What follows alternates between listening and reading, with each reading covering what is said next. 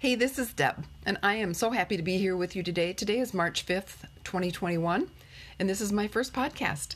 And I wanted to talk to you a little bit about mental health and just tell you a little bit about who I am so that as we get to know each other, you kind of have a background on me. I grew up in local here. I live in Wisconsin. I grew up very close to where I'm living right now.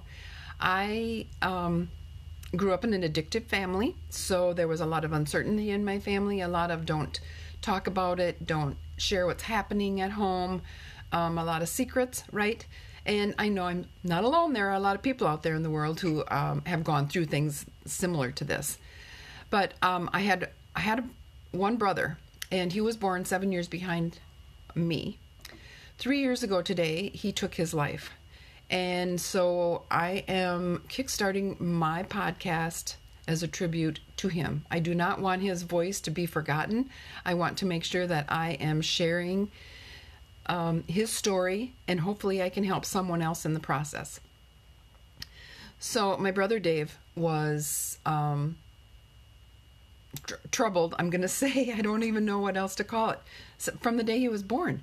He was a premature baby. He had a few issues when he was born. He had a rare blood disease, and so he had to have some infusions, and there were things that, that's just, they did what they did to save him, right?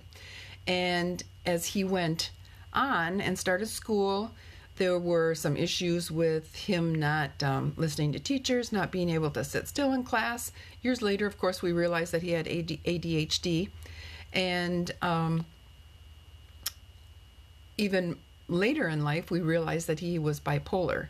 And knowing all of that now certainly makes things a lot more understandable, just watching him grow up as a child.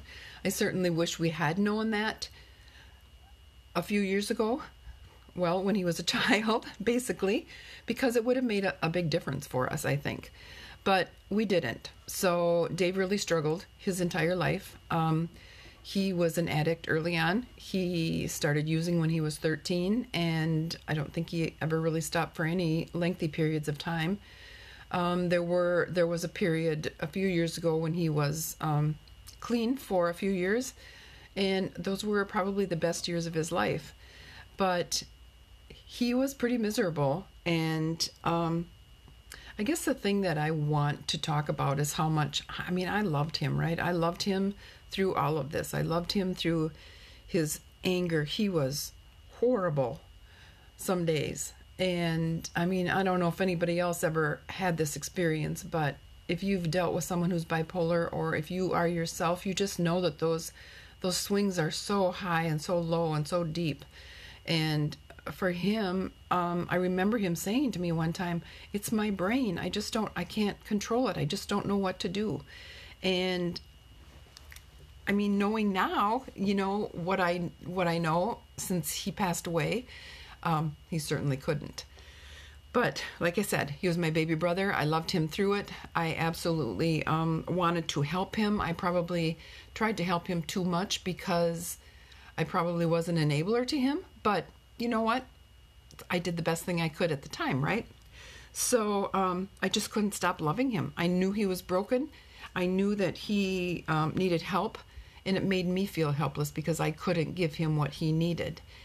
So the last year of his life was pretty tumultuous. He was using quite a bit and very angry, very lost, very sad.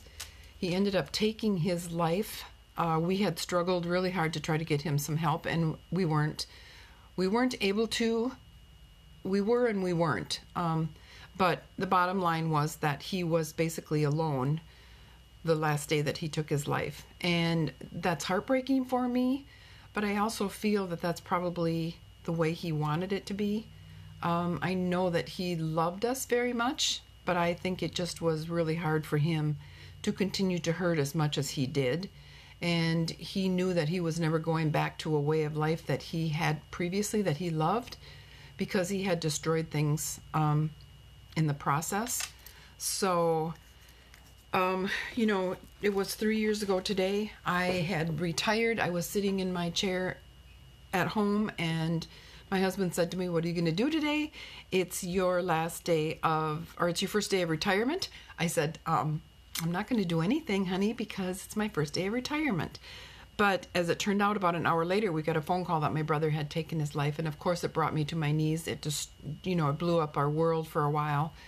It was devastating to have to go through a funeral. But there are times, when I swear I hear him call my name, or, just different things that it's so easy to take on the guilt, right? But that's not what I'm going to do. I have spent the last 3 years in personal development. I have spent a lot of years, the last 3 years, not only on personal development, but also on reconnecting my faith, joining a new church, just really getting involved in the church. I am looking into QPR training, which is where I would be able to help other families who are dealing with suicide.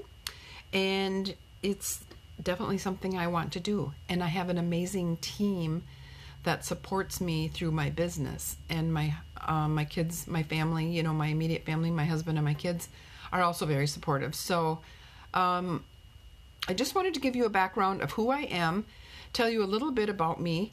And my goal through these podcasts is to help other people, to give you thoughts to contemplate, to give you ideas to help pull yourself out of those places sometimes when you get in a dark spot, and just know that life goes on and life is good.